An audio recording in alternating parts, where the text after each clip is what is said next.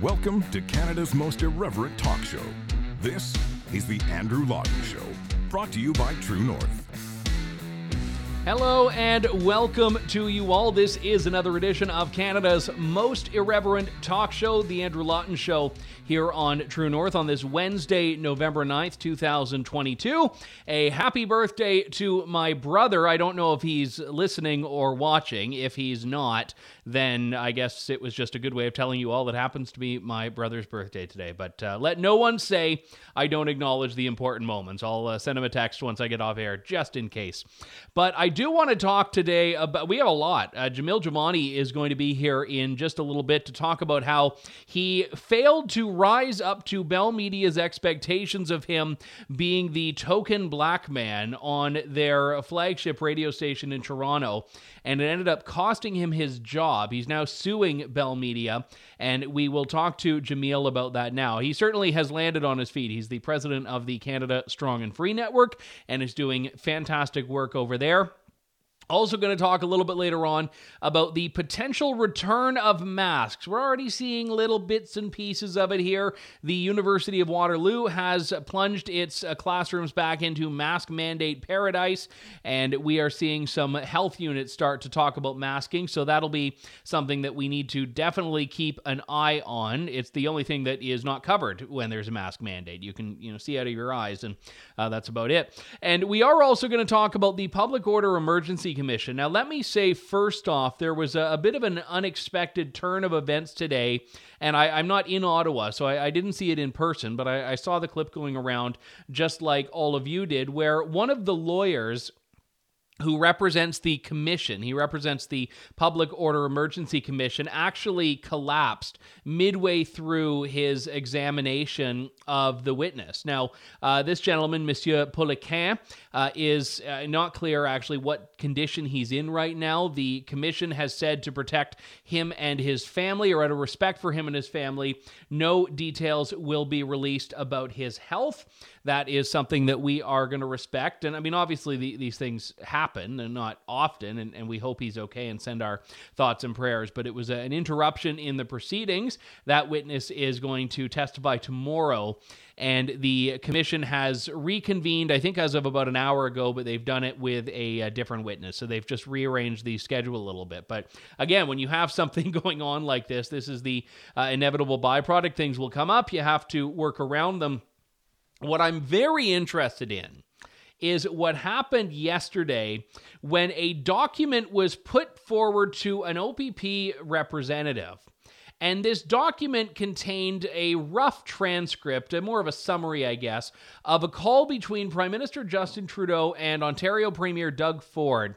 When it, just to contextualize it here, it was February 9th. So we're talking about 5 days before the Emergencies Act was invoked. And it was a call specifically dealing with the blockade at the Ambassador Bridge, which we know from sworn testimony was not connected to the Ottawa protest in any direct way. It was certainly inspired by and perhaps a copycat of, but it wasn't being quarterbacked or coordinated by Tamara Leach or any of the folks in Ottawa.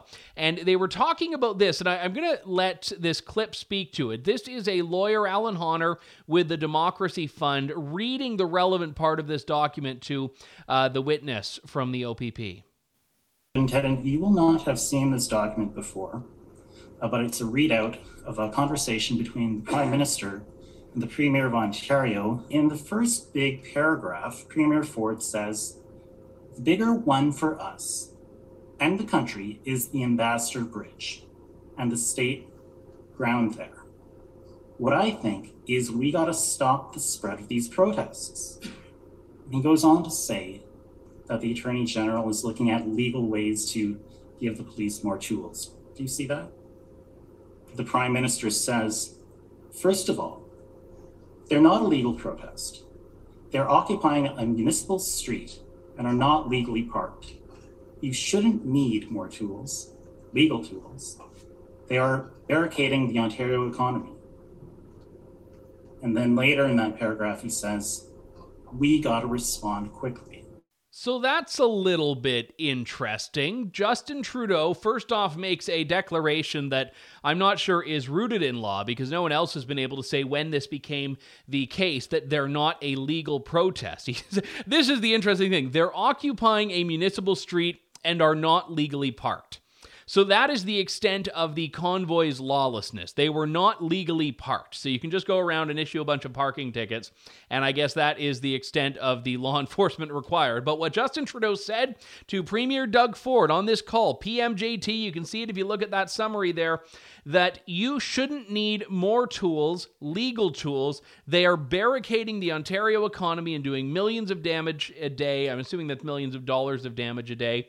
Or to discuss the metric yesterday, millions of Disney Plus subscriptions a day, and harming people's lives. And this is, I think, incredibly revealing here. So if this was in fact the case, that Justin Trudeau was telling Doug Ford, you do not need more legal tools. You do not need more than existing laws, existing powers, existing authorities to deal with the Windsor blockade, which was by all accounts, and certainly by economic counts, far more disruptive than the Ottawa protests. Then why was the Emergencies Act invoked 5 days later? And there's a lot in this exchange that was put forward in evidence yesterday, this readout. And it was, I should say, the government put this forward in its disclosure. So this is a readout that came, and if you look at the email addresses on it, internally from the Prime Minister's office. And in this discussion, what they're talking about is the fact that Justin Trudeau seems to want Doug Ford to move in and direct police.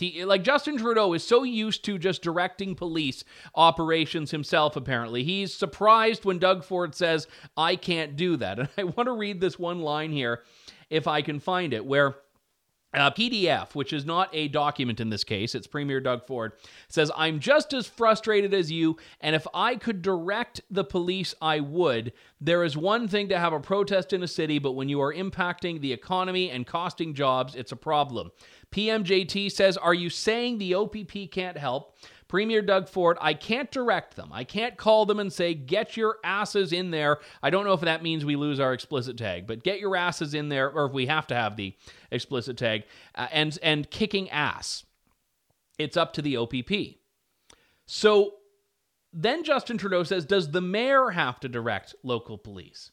So in this exchange, Trudeau's basically asking which politician is able to direct the police. If not you, is it the Windsor mayor that has to do this? So you can tell there's a bit of an attitude here where Justin Trudeau seems to think that this is a political role and a political responsibility to tell police what to do. And the two are commiserating about what seems to be their frustration with the OPP not getting in there and, in Doug Ford's words, kicking ass. And I don't think they mean that in like the saying way of just doing a really good job. I think they mean actually going in there and cracking skulls. So this is incredibly important. So I believe wholeheartedly from reading this that Justin Trudeau knows the Emergencies Act was not necessary.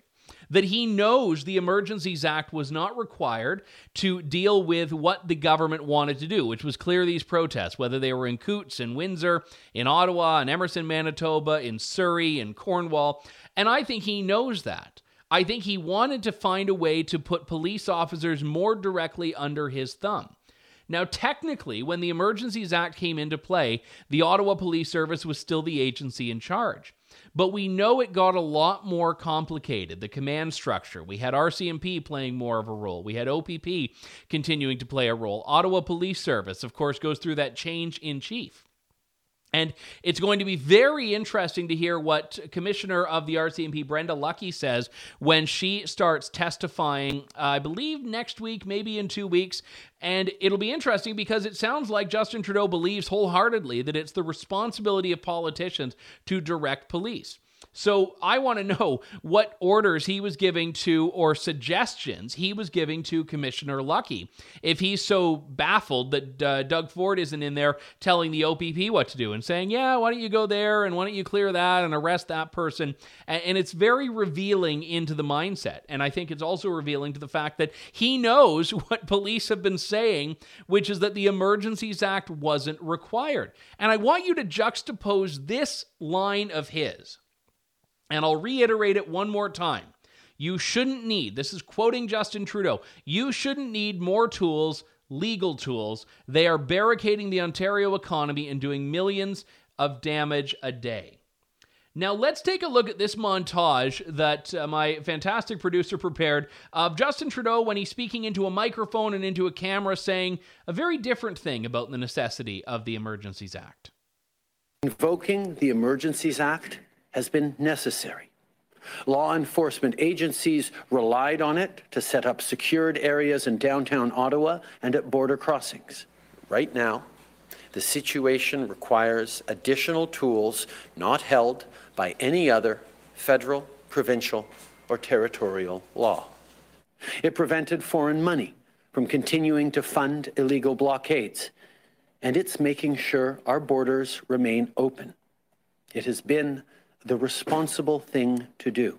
From the very beginning, I offered to the Commission to appear at that Commission so that Canadians could understand exactly why we had to do what we did, why we didn't enter into those decisions lightly, but why it was necessary to restore order to Canada. We didn't want to use the Emergencies Act. It's never something to turn to without serious consideration.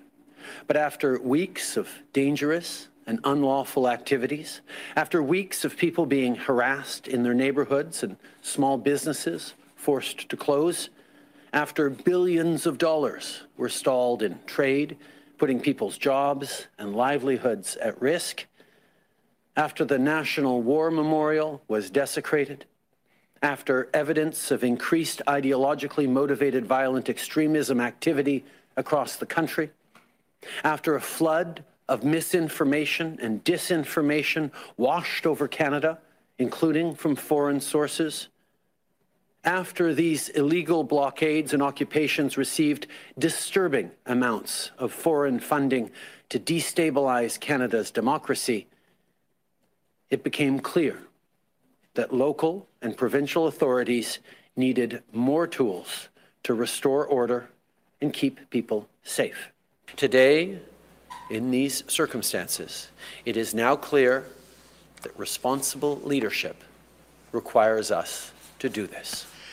It's, oh my goodness. So we've gone from, yeah, you don't need it. You have all the powers. There's nothing additional to, this is important. We didn't want to do this. We need to do this. I don't want this. This is not my choice. I have to do it. We have to do it because of foreign, I don't even know what they're talking about with foreign misinformation. I think most of the misinformation was coming from Marco Mendicino and Justin Trudeau. All of the evil, scary financing. Yes, because, Gladys Pippins in Wallaceburg, who gave the convoy $10, has been such a nefarious and sinister figure. We must freeze her bank accounts if she gets out of line again, or threaten to freeze her bank accounts. And on it goes, this idea that this was necessary, that law enforcement asked for it, when even Justin Trudeau himself, in his conversations with Doug Ford, was saying something remarkably honest, which it doesn't sound like he was doing in those clips, and saying that you have all of the powers and authorities you need.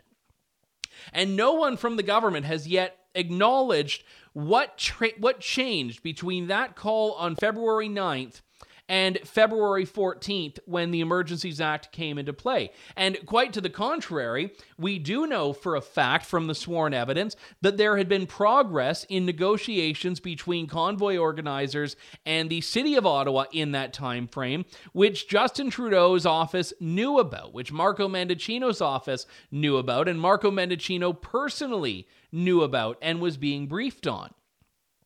So if Justin Trudeau is claiming 5 days before he invokes the Emergencies Act, 4 days before he discusses it with his cabinet and the premiers, that it's not necessary, it's almost as if this was a move that the government knew it didn't need to do.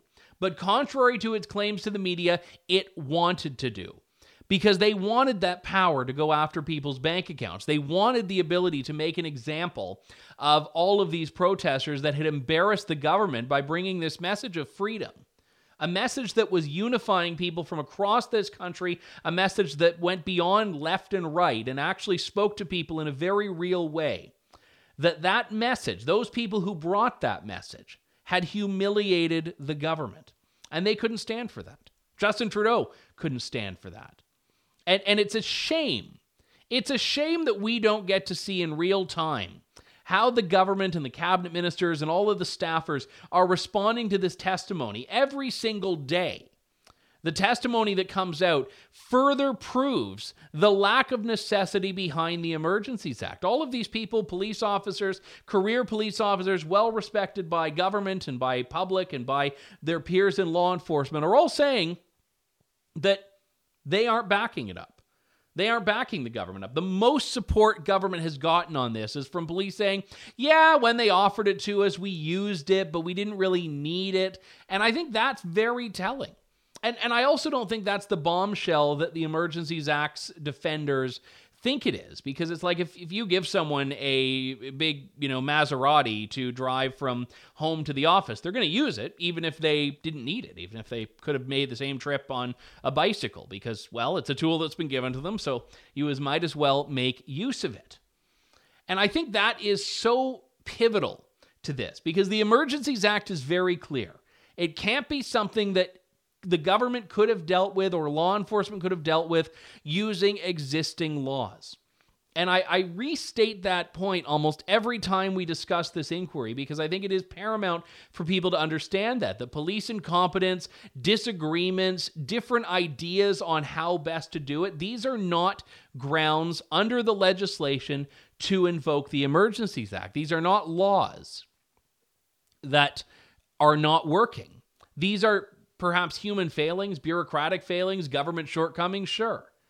But it's not evidence that existing laws are unable to deal with the crisis, whatever the crisis is. And I think more fundamental to that, I'm not even convinced, in fact, I'm convinced that there was no emergency in the first place. And I don't mean that just by saying that, well, I personally, Andrew Lawton, don't think bouncy castles are an emergency. I think that the government's legislation guiding this is very clear on what constitutes a public order emergency. And there weren't any of the criteria that the Canadian Security Intelligence Act sets out. There weren't the criteria that the Emergencies Act sets out. So for the most part, we are seeing no emergency to begin with. And I think that beyond that, people need to realize that Justin Trudeau is not going to be able to get away with this if folks are paying attention. And that's the big if. I've said yesterday that there is never going to be satisfaction from people that really don't like Justin Trudeau. There's never going to be satisfaction from people that just think, you know what, he shouldn't have done this, that people that think he should be, brought up on charges before the Hague or whatever. I'm not entertaining that. What's going to happen is we will get a clear-cut decision from the commissioner, or not even a decision, a clear-cut report from the commissioner. And that report is going to list all of these things that the commissioner has noted. It may not be satisfactory. It may not come to the conclusion that, yes, the Emergencies Act was right, or no, the Emergencies Act was wrong. He doesn't need to make that decision. But even if he says it's unjustified, or certainly makes that case without saying it directly, it doesn't result in anything resembling charges. It doesn't result in anything resembling civil liability. It doesn't mean Justin Trudeau is forced out of office. I think he should resign if that is what the decision comes back as, if for no other reason than the standard that he set when he was defending this in the House of Commons. But I think that what's key here for people to realize is that we're starting to see evidence that even the government itself knew this wasn't necessary. From Justin Trudeau point blank telling Doug Ford that, to what we also saw last week or 2 weeks ago in the text messages exchanged between staffers in Trudeau's office and staffers in Marco Mendicino's office, saying that we need to just lean into the narrative. They wanted this as a media opportunity, not as a national crisis needing some massive public safety response. So we'll have more of that in the days and weeks ahead. We are on the back half of the commission, but there are still a couple of weeks left to go here. I want to talk about one of my favorite topics, which is talk radio. I've been a long-time talk radio fan. I really cut my teeth in the media industry doing a daily talk radio show, and I know a lot of you who listen to this show used to listen to me on the radio, whether it was in London, in Toronto, and in Calgary, and I thank you very much for that. But the talk radio of today is very different than the talk radio of yesterday and 2 days ago and several years ago. And I say that with a fair bit of sadness, because talk radio used to be like the bastion of unequivocally irreverent speech, of being able to challenge conventional orthodoxy, being able to have debates, air controversial opinions, not for the sake of controversy, but because they are discussions that need to be had. And it has gotten increasingly woke in Canada. And I would say there are few better able to attest to that than Jamil Javani, who hosted a fantastic show on Bell Media's News Talk 1010 in Toronto, although his management seemed to want it to be a lot less fantastic. And I want to bring in Jamil to talk about this, now the president of the Canada Strong and Free Network. Jamil, good to talk to you, sir. Thanks for coming on today. Yeah, thanks for having me, Andrew. I certainly share your passion for what talk radio used to be. And I mean, it's great we have platforms like yours where we can still have some of these important conversations. Well, we'll blow the minds of our former employers, both of whom fired each of us. But let's talk about this, because you hosted a great show on News Talk 1010. You talked about a lot of things. You introduced yourself to a lot of people who didn't know you. And it was fascinating when they fired you. And you know, it was, I'd say there's a bit of a purge going on in radio at the time. Danielle Smith, I know in Alberta, was having some issues around the same time frame, not connected to you or your case, but there were these changes. And we've started to see a little bit more about this in court documents, because you are suing Bell Media for your termination. And the one notable one that I really want to talk about here is this accusation that Bell has made to you that you, who, as I understand it, were the only black man on the station, were insufficiently diverse for them. That's exactly right. It's very confusing exactly what diversity means to a company like Bell, because they say they want people from different backgrounds, but they don't seem to want anyone to actually bring their perspective to their job. So they want to celebrate, oh, this person's from this community, this person has this identity. But then when you want to talk about what's happening in the world, all of a sudden they'd like for everyone to sound the same, which doesn't sound like diversity and inclusion to me. And I think one of the key examples of this was around, you know, all the COVID stuff. You know, I hosted my show last year when, of course, COVID was the main thing on the news every single day. And, you know, I'm a black man. I come from a community where, because of history and because of other reasons, a lot of people were hesitant to get the vaccine. And Bell wanted me to talk about that if I was willing to deliver the message that they wanted. They wanted me to come on the radio and shame people and hate people and say, you know, mean things about people who wouldn't be vaccinated. And my point of view was look, I mean, part of diversity is recognizing people have different life experiences, and I'm not going to attack people who make a different decision, even if it's not the same decision I made. And that was where so much of our conflict came from. And you can see even in the court documents, which I encourage people to check out on my Twitter page. I posted a link to where you can read them yourself. They basically say I didn't shill the Liberal Party's lines on COVID-19, and that's one of the reasons they fired me, which is kind of a mind-blowing thing to say out loud. They say on the record. I was very surprised to read it, to be honest. Yeah, in a way it was weird, because I read your initial filing, and you're making all these claims, which of course I should say haven't been tested in court, about why they fired you. And then in their defense, they basically reaffirm everything you accused them of doing, and try to put their own spin on it, of course.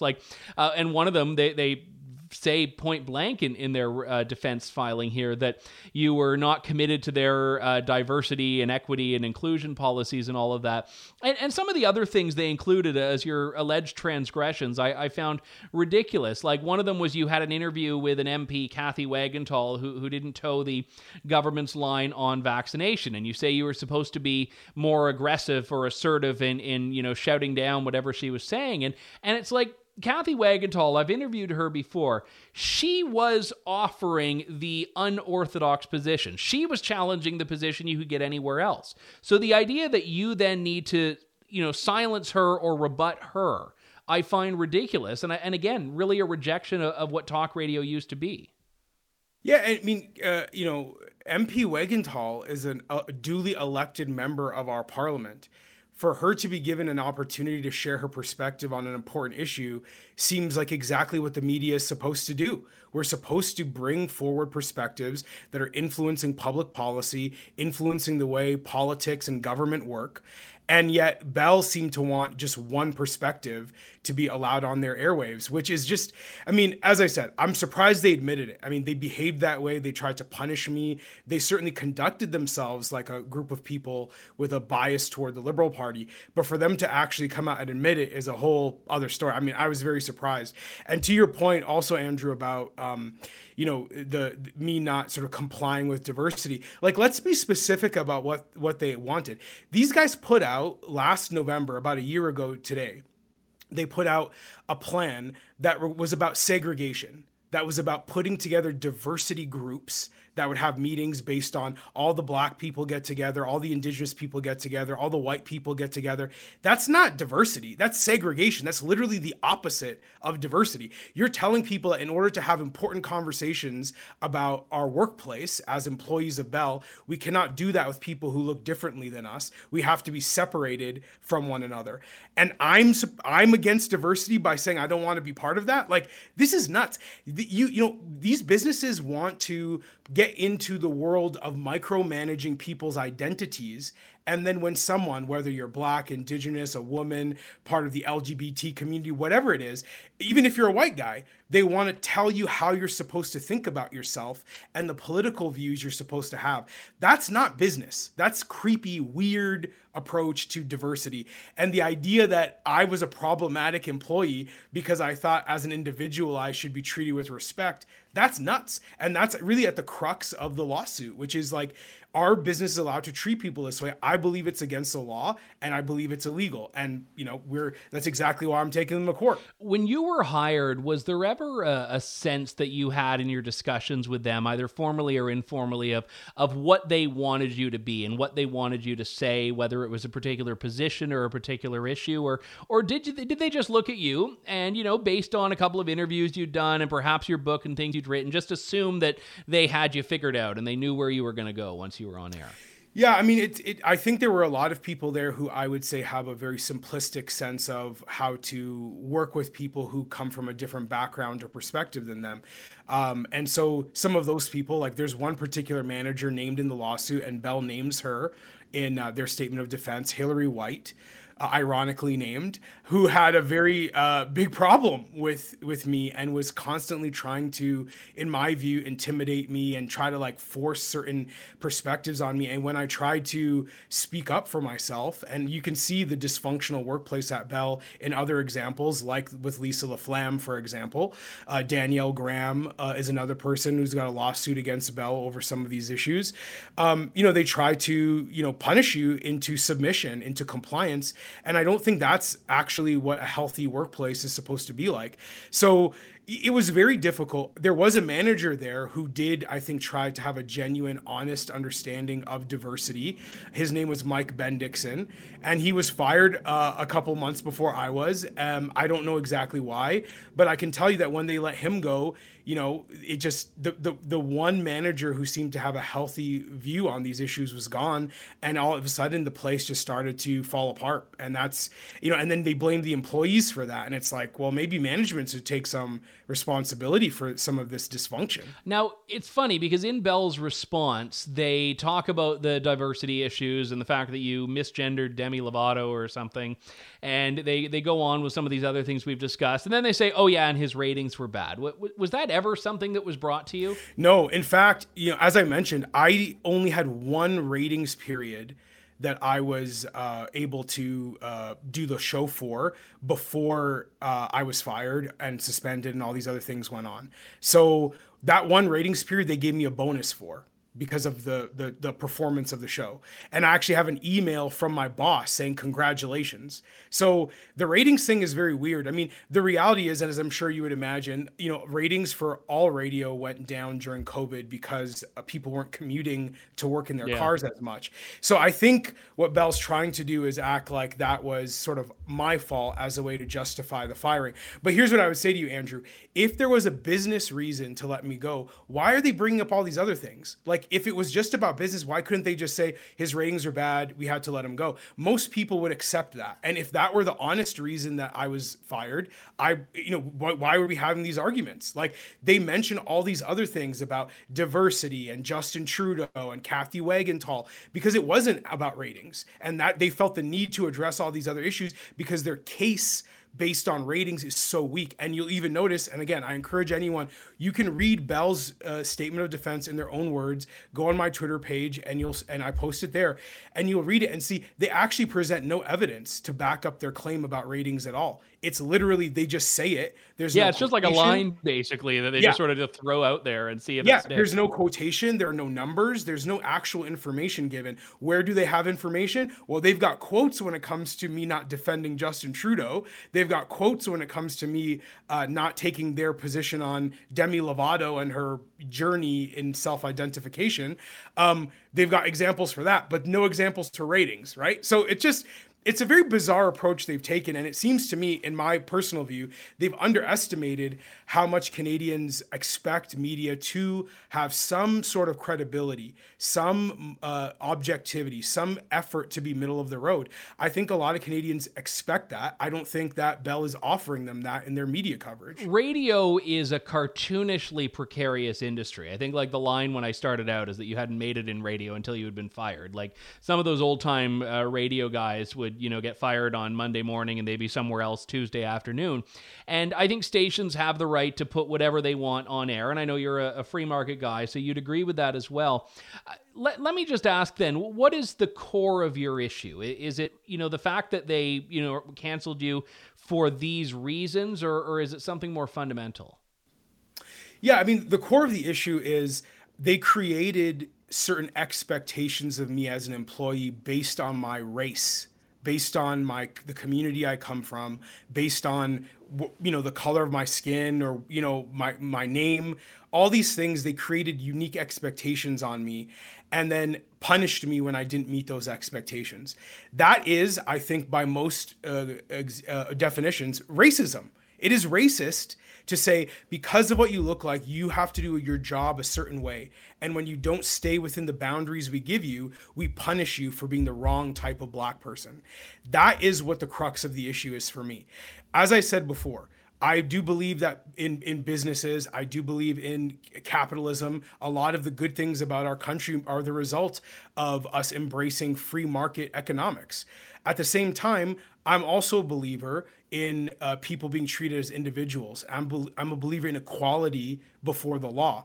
And you cannot, whether you're on the left in this case or you're on the right, whatever the example would be, decide you're going to treat people differently based on what they look like. And that is fundamentally wrong, in my opinion. And that's why I decided to bring this case forward. I think that we've gotten to this point where we believe liberals and people on the left, like the management at Bell Media, are allowed to get away with racism.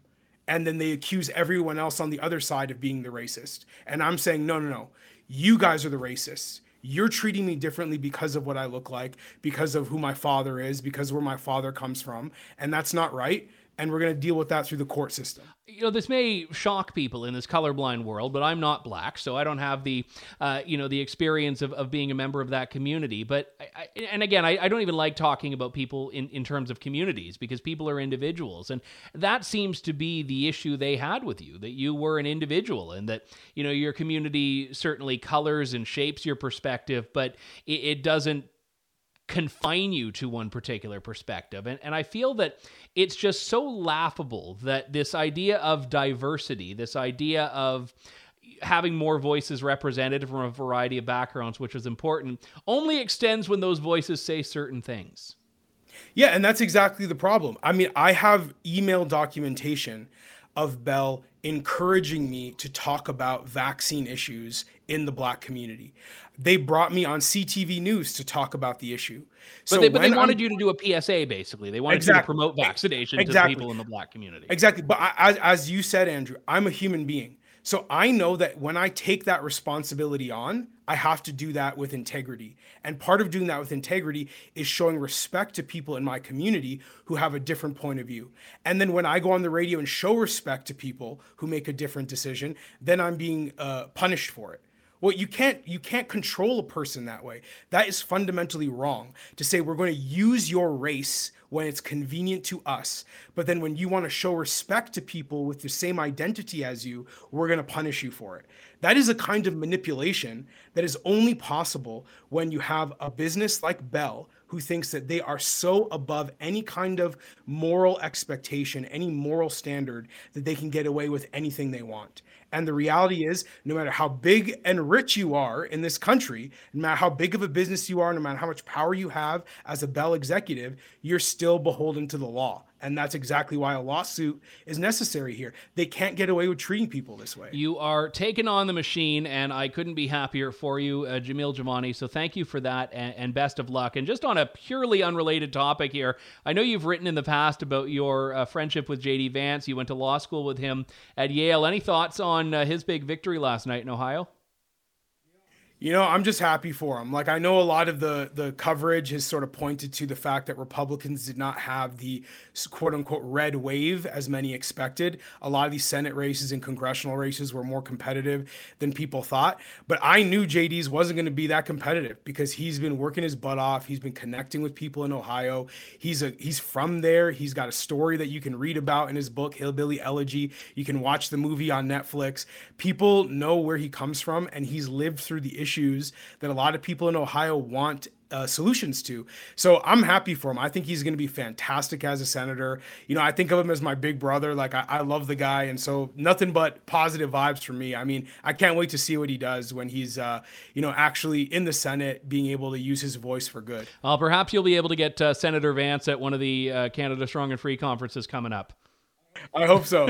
All right. Pull any clout you can. Jamil, always a pleasure. Thanks very much for coming on. Thank you, Andrew. Take care. All right, that is Jamil Jivani, president of the Canada Strong and Free Network. And again, I should say the documents we were talking about from his court case has not yet been resolved. The allegations have been not tested in court, but they are, as you can read for yourself, in many cases, pretty much not refuted, but rather affirmed by Bell in its reply. They're the ones that bring up the fact that he misgendered Demi Lovato by not referring to them as they or her as she, they, whatever it is.